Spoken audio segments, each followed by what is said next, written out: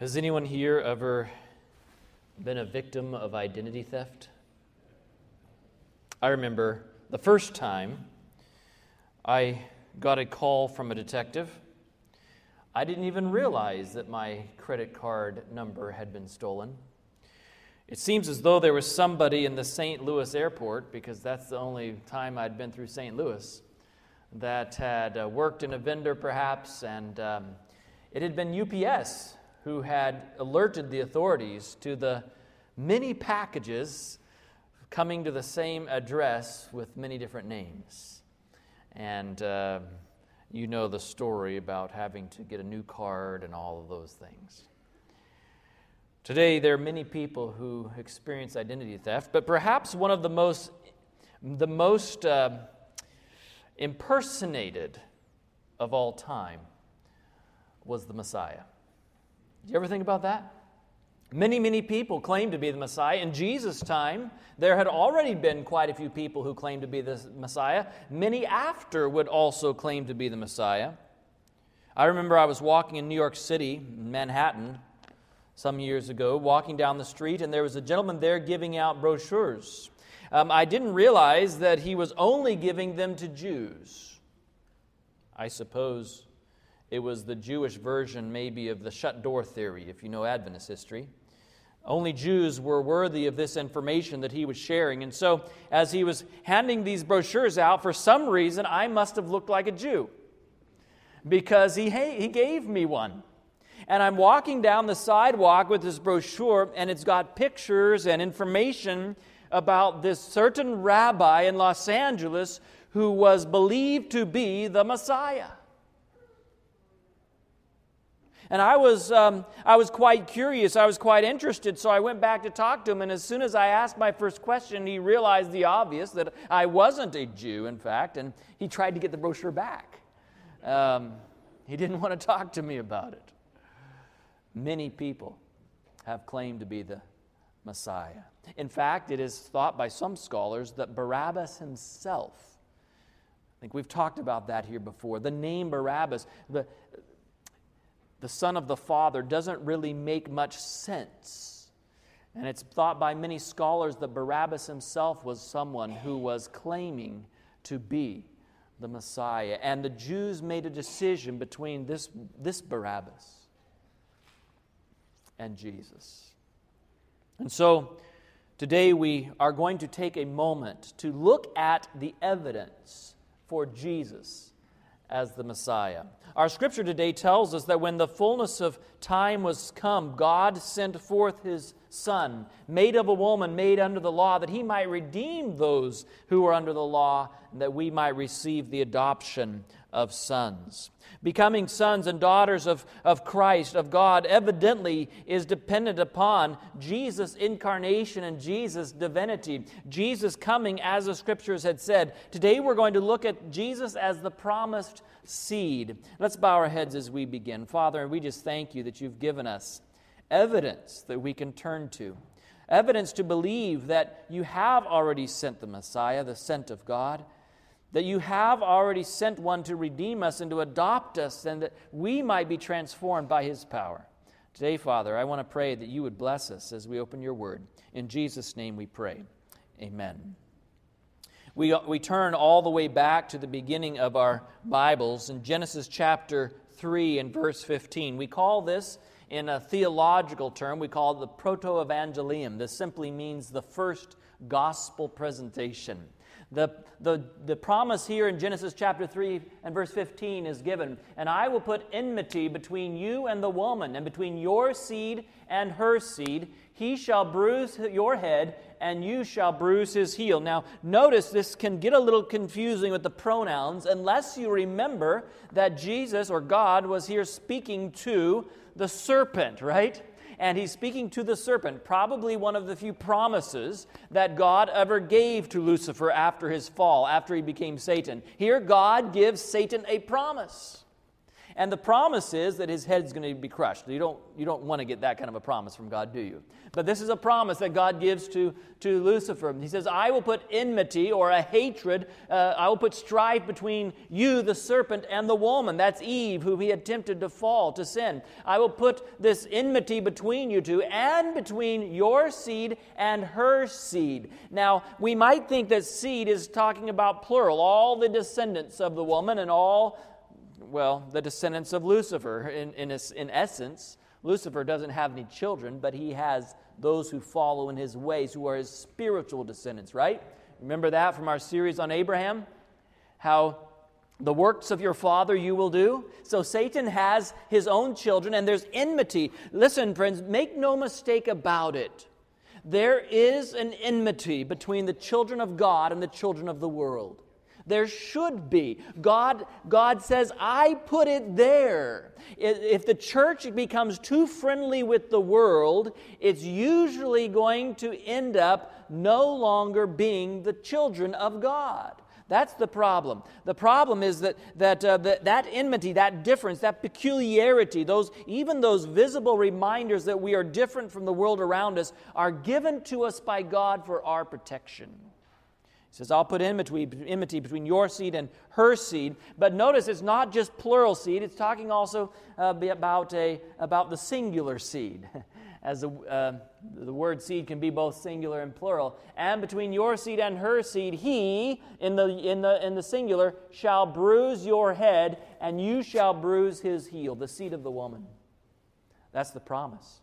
It's given all the way back there in Genesis chapter 3. The very first day that sin entered the human experience, the promise of the seed also came. Now I can imagine Adam and Eve's life has been absolutely turned upside down. I can only imagine, if any of you have ever done something that you regret, you know a little bit what Adam and Eve felt like as they watched their perfect world transformed into a horror film.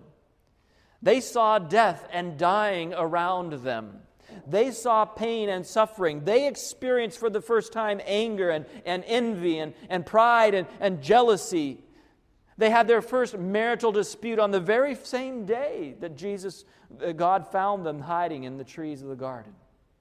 Imagine the transformation from perfect Eden of bliss, where everything was only love and happiness, to now a chill that permeated the air.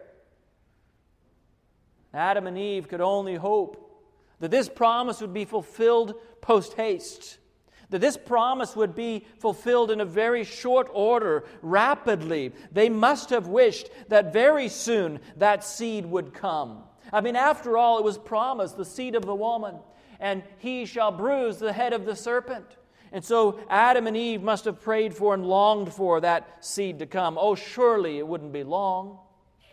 The Bible records in Genesis chapter 4 and verse 1, Adam knew his wife, Eve his wife, she conceived and bore Cain, and she said, this is the New King James, I have acquired a man from the Lord. Now, most of the translations render this passage in this manner. But the reality is that this passage can be translated in another way, that also some scholars believe that it should be rendered.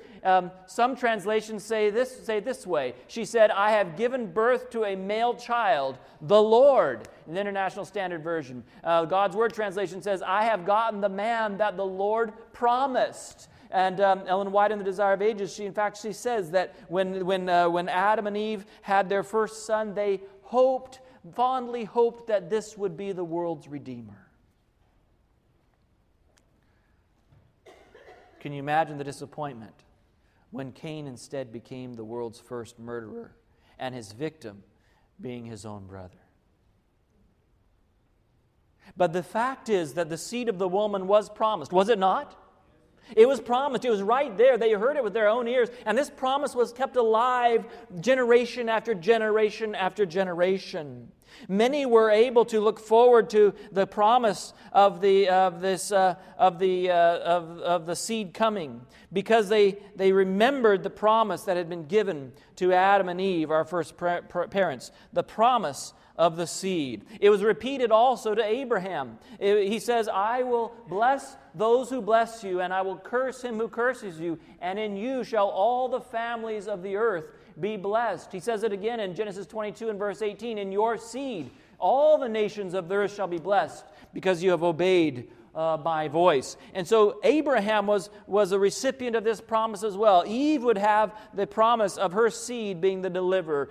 Abraham would have the promise of his seed being the deliverer. And it was no mystery that so many of the women, the mothers of Israel, were anxious to have children, because they all hoped that they would be the progenitor, the mother of the one promised to Eve, to Abraham. Those promises were repeated not only to Abraham, but to Isaac and to Jacob. And those promises continued to be repeated. So far we've already seen that the Messiah would be born of a woman. That may seem self-obvious. Of course, in history, we can look back and we know that Jesus was made flesh through an incarnation in the womb. He was born of a virgin birth. But listen, that's only obvious to us because it's how it happened. Listen, that's how it was promised to happen, right? God could have come to this earth to die for us in any way He chose. You understand? There's nothing that said He had to be incarnate, except that He wanted to be our example as well. And so exactly as the Bible predicted, Jesus was born of a woman. Our scripture today points that out. He was born in the lineage of Abraham. We understand that. We're going to look at a number of other prophecies about Jesus today, but I want to just focus. I want to focus on the ones that could not be self-deterministic. And what I'm trying to say by that is, there were many people who came claiming to be the Messiah in Jesus' time and after Jesus' time, and I suppose even in our day today. Vis-a-vis the rabbi from Los Angeles, right? There are many people who would claim, and they are able to look at the prophecies and say the Messiah is supposed to do this and such, and so I will do this and such, right? But does that really make them the fulfillment of those prophecies? Well, not really.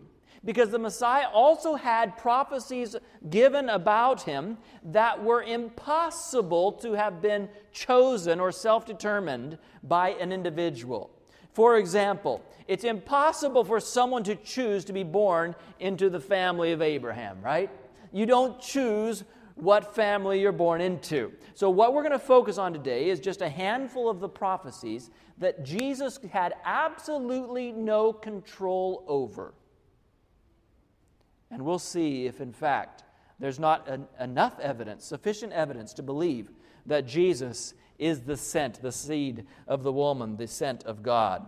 So we've seen that He's born of a woman. We've seen that He's born in the lineage of Abraham. That promise was repeated to Isaac and to Jacob, and also to Judah himself. In fact, Israel on his deathbed in Genesis chapter 49, would give this promise to Judah. The scepter shall not depart from Judah, nor a lawgiver from between his feet, until Shiloh comes, and to him shall be the obedience of his people. So not only in the family of Abraham and Isaac and in Israel or Jacob, but also to the specific tribe of Judah was Jesus to be born. Now, was this in fact fulfilled? You'll notice on the bottom of the screen here, if you happen to be taking notes, I just put the text where you can see that this passage has clear fulfillment. In Luke verse 33 and verse 33, we see the genealogy of Jesus includes the son of, he came in the family of Judah. But in Hebrews chapter 7 and verse 14 it says, for it is clear that our Lord descended from Judah, and in regard to that tribe, Moses said nothing about priests. So Paul says in Hebrews chapter 7 verse 14 that Jesus actually was born in the tribe of Judah. But what about another sign or prophecy that Jesus could have had no control over? He was born in, or to be born in Bethlehem. Did any of you choose your place of birth? I suppose there are a few babies that do choose their place of birth, those born in taxis and on the way to the hospital. They might be given that credit. But most of us don't have any choice about where we are born. The Bible predicted that Jesus, the Messiah, would be born in Bethlehem. Very specifically, he says, "But you, O Bethlehem Ephrathah, though you are little among the thousands of Judah, yet out of you shall come forth to me the one who to be ruler in Israel, whose goings forth are from old, from everlasting." We see the fulfillment of that in Luke chapter 2, and the story of how Joseph went up to Bethlehem, the town of David, because he belonged to the house and lineage of David. He went there to register with Mary, who was pledged to be married to him and was expecting a child. And while they were there, the Bible says, the time came for the baby to be born. So Jesus was born as predicted in the little town of Bethlehem. Not only was Jesus born in Bethlehem, at some point in his experience, he was going to be in Egypt. Now, this is a rather arbitrary prophecy to make, right? It's not like most people in those days just moved around a whole lot. Usually, you were born in a spot and you stayed in that spot. And there wasn't the international community, the global community that we have today. And here Jesus is born in a small town in Bethlehem, but the prophecy says that he'll be at one point in Egypt. In Hosea chapter 11, verse 1, it says, "When Israel was a child, I loved him, and out of Egypt I called my son." Out of Egypt I called my son, the prophecy says. So Jesus was going to be in Egypt, but how would Jesus get to Egypt? His father wasn't an Egyptian. His mother wasn't an Egyptian. How would he be in Egypt? Well, you know the story, right? The wise men who came, they gave their gifts, they worshiped, and then they said, "We're going to go back and tell Herod," because Herod wanted to know, right? He wanted to know so he could worship too. And God revealed to the wise men that this was not the best plan. And they decided they would just skip out on stopping by Herod's place to tell him where Jesus was. And they went back home another way. I don't know. I imagine on the way there they were following the star, traveling just at night. They had probably looked forward, don't you think, to traveling back during the daytime? But as it turns out, they might have had to travel back at night anyway, right? Because they had to avoid Herod and him asking them where the Jesus child was. And so they go back another way, and God reveals through an angel coming to Joseph in a night dream and a vision. God says Herod is going to come and to try to kill the boy. And so he told him to flee into Egypt. And Joseph, the obedient father that he was, he took his family and they went into Egypt.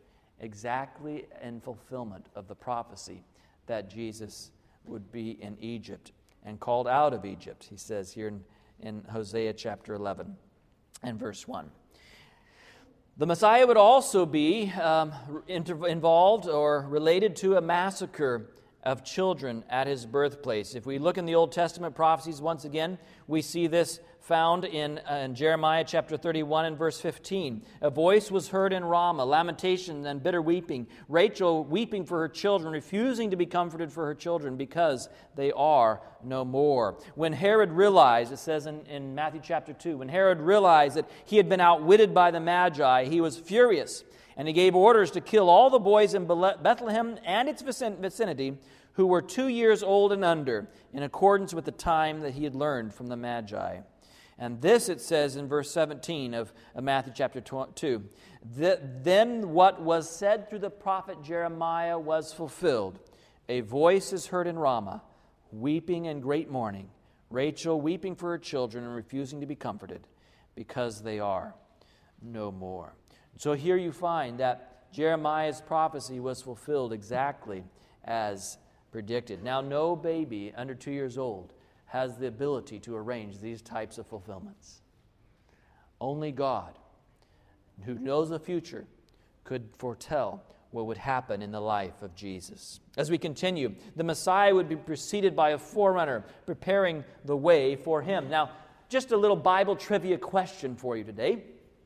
Of the two individuals, Jesus and John, born from mothers in the same family, of the two, who was born first? Who was it? John, right? I believe he's 6 months older. And in fact, we find the story of Mary being pregnant and going to visit Elizabeth and so forth. So John is born first. Once again, you have evidence. I suppose that if the forerunner had come, it'd be the afterrunner then, wouldn't it? But anyway, if for some reason John had been born after Jesus, it could be claimed that Mary arranged the miraculous circumstances and the claims of John's birth and of his father's muteness and being able to speak only after the naming and all of those things. But the reality is this is all before Jesus was even born. And the Bible prophesied that there would be a forerunner preparing the way for Jesus, for the Messiah. The voice of one crying in the wilderness. Isaiah 40 verse 3 says, "Prepare the way of the Lord, make straight in the desert a highway for our God." In Luke chapter 3 and verses 3 through 6, speaking of John the Baptist, it says, "He went into all the country around the Jordan, preaching a baptism of repentance for the forgiveness of sins, as it is written in the book of the words of Isaiah the prophet." And now he quotes from Isaiah 40, "A voice of one calling in the wilderness, prepare the way of the Lord, make straight paths for him. Every valley shall be filled in, every mountain and hill made low. The crooked road shall be made straight, and the rough ways smooth, and all people will see God's salvation." So Jesus had this outside of his control as evidence as well that he was the sent, the Messiah. Not only was Jesus born in the right place, with the right family, a forerunner as predicted, but it says that Jesus would be betrayed by his own friend. Now this may not seem too unlikely. It's often those who we know betray us, right? That's sort of what betrayal means. But when we see all of the details, it becomes very clear that God actually predicted the precise events that took place around the betrayal of Jesus. Psalm 41 and verse 9 says, "Even mine own familiar friend in whom I trusted, who ate my bread, has lifted up his heel against me." Luke chapter 22 says this, "While he was still speaking, a crowd came up, and the man who was called Judas, one of the 12, was leading them. He approached Jesus to kiss him, but Jesus asked him, 'Judas, are you betraying the Son of Man with a kiss?'" I don't know if Judas at this point had even realized that he was betraying Jesus. You know, sometimes our minds do strange things to us. Perhaps Judas had just thought that he was doing this to help Jesus out. You know, Jesus needed a kick in the seat of the pants to get him out of his comfort zone and to confront the religious leaders. And maybe if he was forced into this standoff, then Jesus would identify himself as the king of Israel and overthrow the power of the priests and rulers. Perhaps Judas had wrapped his mind around excuses, around rationale. He was really the helper. But at this point, Jesus gave him no excuse for not knowing exactly what he was doing. He was betraying, just like the prophecy had said he would. He was betraying the Son of Man with a kiss, fulfilled. Not only would he betray Jesus, but the Bible gave specific details about how much money Judas would receive for his services. He would be betrayed for 30 pieces of silver. 30 pieces of silver. It says in Zechariah chapter 11 and verse 12, "Then I said to them, if it is agreeable to you, give me my wages, and if not, refrain. So they weighed out for my wages 30 pieces of silver." The prophecy here in Zechariah chapter 11, it meets its fulfillment when we read the story in Matthew chapter 26 and verse 14. "Then one of the 12, called Judas Iscariot, went to the chief priests and asked, 'What are you willing to give me if I deliver him to you?' And they counted out to him 30 pieces of silver." Now, let me ask you a question, friends. Do you think that those religious leaders, the priests and the Pharisees, do you think they said, how much should we give for Jesus? I know the prophecy says we should give 30 pieces. Do you think that's what happened? No, because if they understood the prophecies, they would have known he was the Messiah, right? And they were absolutely convinced that he was not the Messiah. Well, at least they tried to convince themselves that he wasn't the Messiah. I'm sure the conviction of the Holy Spirit was very strong in their minds that he was, in fact, the sent of God, but they didn't like it. And sometimes we do what they did with conviction when we don't like it. We just stifle it and we try to ignore it. And here they're in spite of themselves, those priests and rulers counting out 30 pieces of silver become a part of the confirmation that the one whom they wanted to crucify was the miraculous Messiah, the sent of God. Isn't it interesting? Isn't it interesting how sometimes in seeking to run from the truth, we actually affirm the truth? Do you ever think about that? Sometimes when I see those folks that are saying, there is no God, I think, how can they do that? Because the Bible predicted that they would be there saying there is no God. And in spite of themselves, they're proving the Bible to be true, right? That's what the priests and rulers did as they counted out those silver coins and gave them to Judas. From that point on, he attempted to find a convenient time, to deliver Jesus to them. Not only the 30 pieces of silver, that's very specific, but what would end up happening with those 30 pieces of silver? The next verse says this.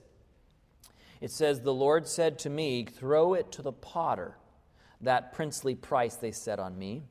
So I took the 30 pieces of silver and threw them into the house of the Lord for the potter." Now Zechariah, when this is happening, he could not have had the slightest clue as to what this symbolism meant. Here he's just told that it's going to be 30 pieces of silver, count it out, throw it into the temple, and it's for the potter. Now, why would you throw it into the temple if it's for the potter? But yet you know the story, don't you? You know the story of how Judas, leaving the place of the bargaining of the transaction with the 30 pieces of silver, he must have felt pretty good about himself. Maybe he thought he had done a shrewd move. If Jesus was the Messiah, he was going to now be forced to overthrow the powers that be. If he wasn't the Messiah, he was going to be exposed as a great impostor, one of those identity thieves claiming to be the Messiah.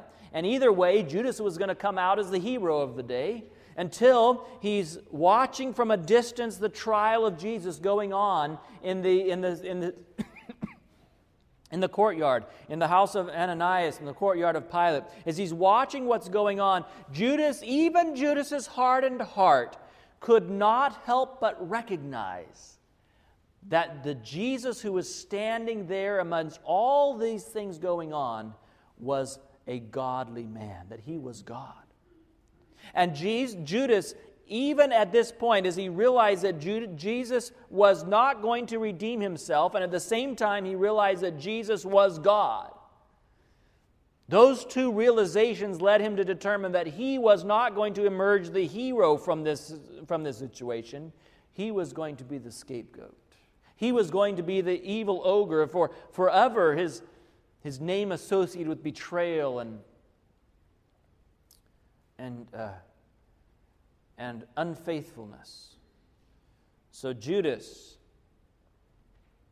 haggard with the conviction of sin and of the coming judgment that bore upon him, Judas made his way to the forefront of the crowd in front of the high priest.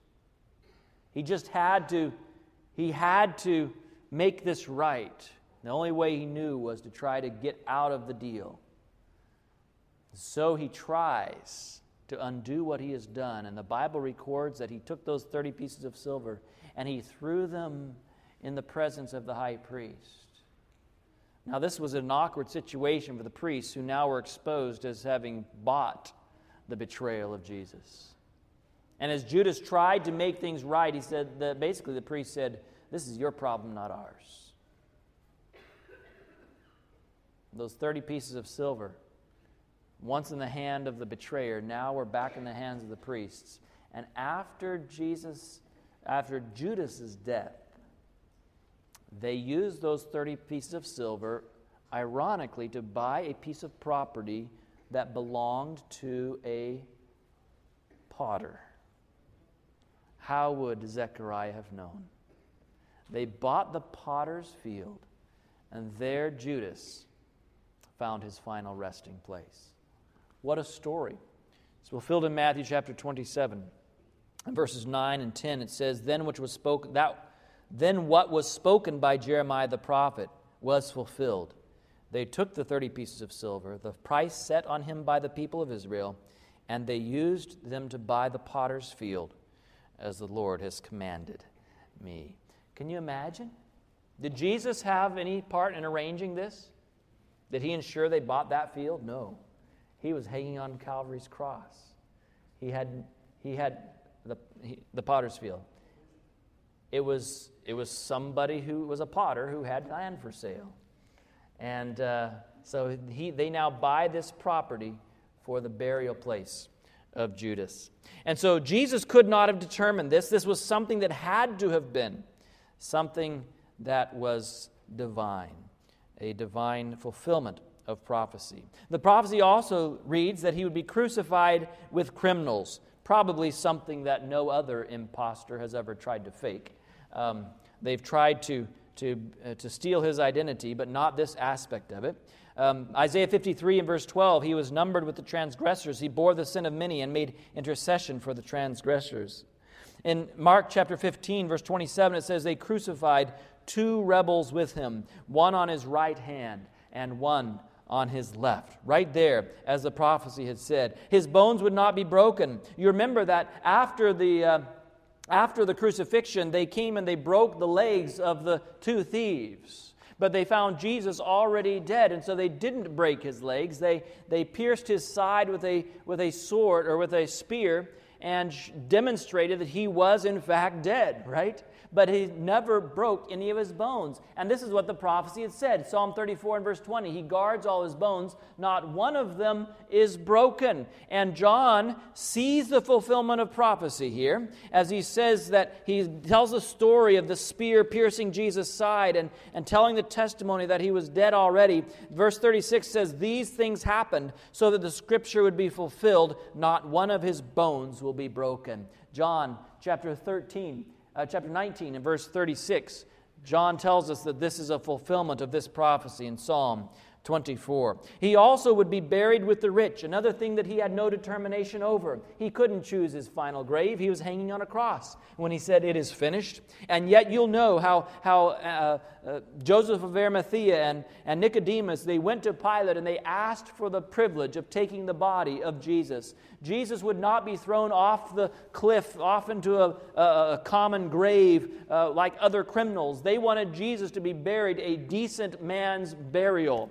And so Joseph of Arimathea had a tomb that had never been used. This was not something a poor man or even a man of ordinary means could afford. This was something carved out of the side of a hillside perhaps, and it was something that was no doubt ornate, and it was a final resting place he'd prepared for himself. But Jesus would rest there because the prophecy had said that he would be buried with the rich.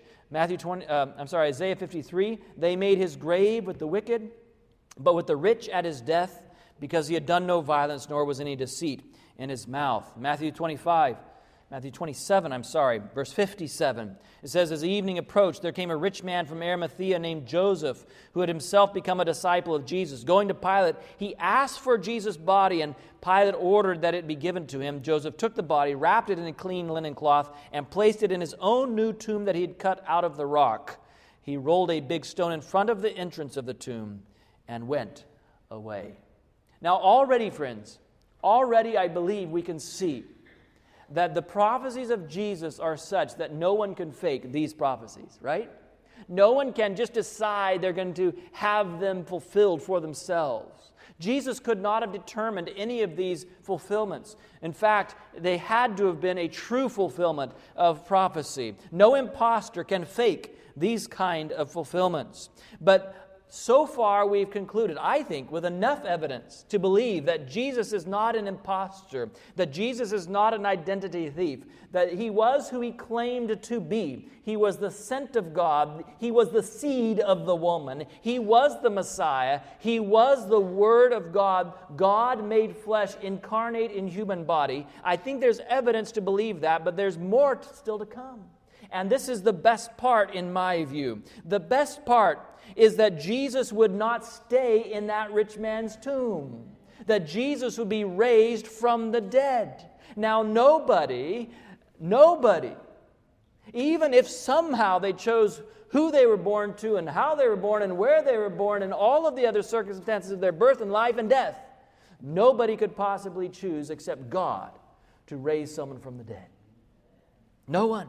The Bible says that the tomb would not hold him. It would not contain him. The promise is given in Psalm chapter 16 and verse 10. For you will not leave my soul in Sheol. Now let's just stop there for a second. And Sheol is the Hebrew word. Now when the King James translators came to that verse, they thought they knew what it meant because they had a belief that had come into the church through many centuries. The belief that when you die, you go straight to heaven or hell. Okay? And so when they read this word, they said, you will not leave my soul in Sheol. They thought, well, Jesus, how is his soul in hell anyway, right? And so they came up with some thinking from the writings of Peter, in other words. New King James translators have said, look, that word Sheol, it really doesn't mean hell. It simply means the grave. That's what it means. But the New King James translators also had a problem with that because they don't believe that when you die you stay in the grave. They believe you go. And so they decided finally, they said, okay, we can't agree on this, so we'll just transliterate the Hebrew word and leave it in the Bible the way it says it in Hebrew. And that way, readers can determine for themselves what Sheol means.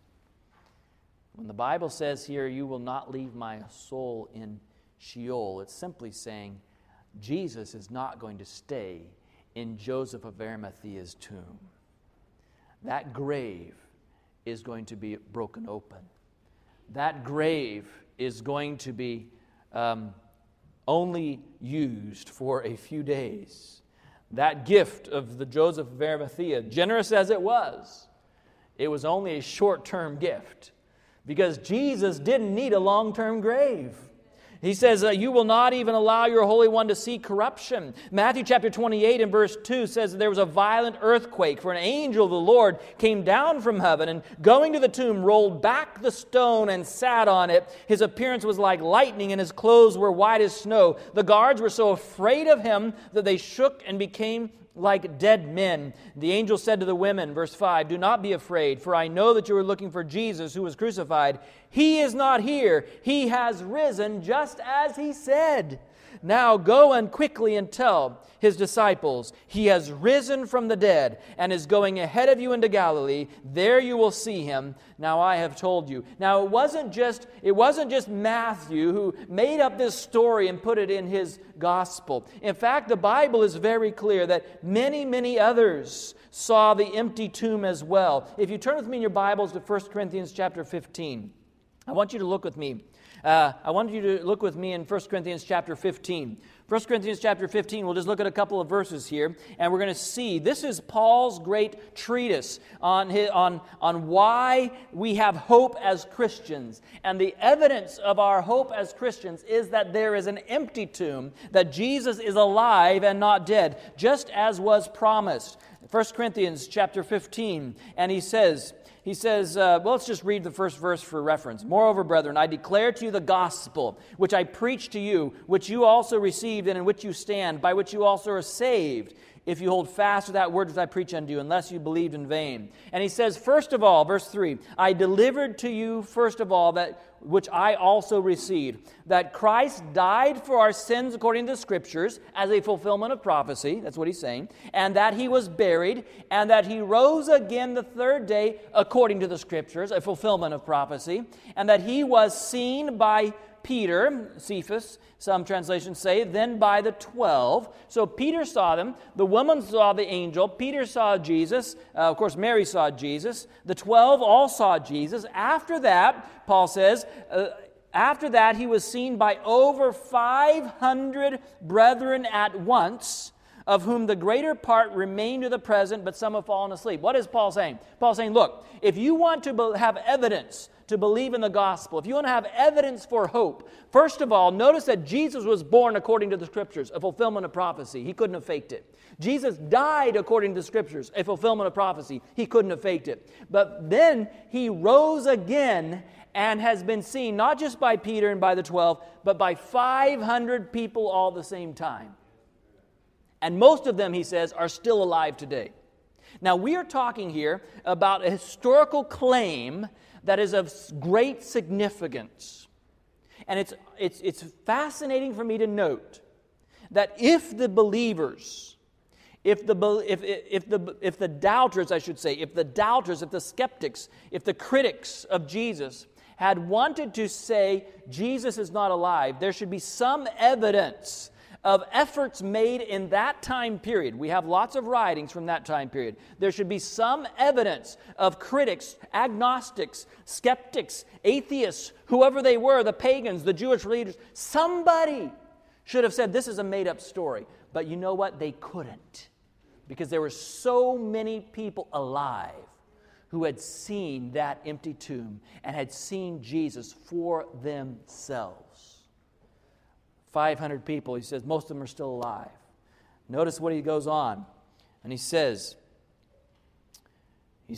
in verse 13, but if there is no resurrection of the dead, then Christ is not risen. If Christ is not risen, then our preaching is empty, and your faith is also empty. Yes, we are found false witnesses of God, because we have testified of God that he raised up Christ, whom he did not raise up, if in fact the dead do not rise.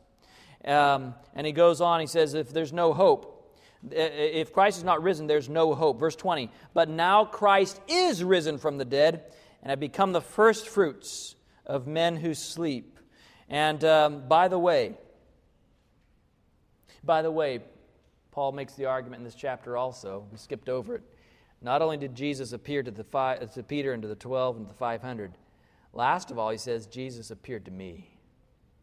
I met him on the road to Damascus. You know, friends, when I think of all the prophecies of Jesus, when I think of the time of year when many people think about the birth of Jesus, I can't help to turn my eyes to the facts that really matter. And that is that Jesus is alive. I know he's alive. Not just because of these prophecies were fulfilled, but Paul makes that argument. Paul makes the argument, he says, Jesus' birth fulfilled the prophecies. Jesus' death fulfilled the prophecies. Jesus rose again in fulfillment of prophecy. Jesus was seen by the 12 and even by the 500. But last of all, Jesus was seen by me. You know, one of the most convincing arguments that you can give to those who don't believe of why you believe that there is a God, that Jesus is alive, is the simple argument that you've met him yourself. When Jesus has touched your life, when Jesus has changed your heart, when Jesus has helped you overcome your habits, when Jesus has helped to mend your broken relationships and struggling experiences and your families, and when you have met Jesus yourself, it is the most compelling argument for you and for others that we serve a living God. Oh, I'm so thankful for Jesus. I'm so thankful that he showed us evidence to believe that he's not an imposter. He's not an identity thief. He is the real deal. He is the sent of God, the seed of the woman. He is the promise. He's the resurrection and the life. And I'm thankful that if we can see these promises being fulfilled, and if we can know Him for ourselves personally, then there's an even greater promise we'll be excited and confident in. And that is that the story isn't finished yet. Jesus is coming again. And He's coming again soon. He's coming for those who are waiting for Him. Are you thankful today for Jesus? Father in heaven, today we just thank You that You've given us enough evidence, ample evidence to believe. These prophecies that could not possibly have been fulfilled by the self-will, self-determination of Jesus. Identify for us, at least intellectually, academically, that He is the sent of God. But Lord, that academic knowledge is not sufficient to save us. We need a personal introduction, a personal relationship with the seed of the woman, the one who came to redeem those who are made under the law, born into a world of sin, that we might become the children of God. Lord, today I pray that during this season when people's hearts are naturally softened, when people's hearts are thinking about Jesus, even if it's not in the way we wish they would sometimes, that we might not miss any opportunity to share the Jesus that is very real to us. That we might have Him living and abiding in our hearts by faith, that we might be able to say with the Apostle Paul, I know this gospel which I've preached to you is true, not just because others have seen Jesus, but I've seen Him myself.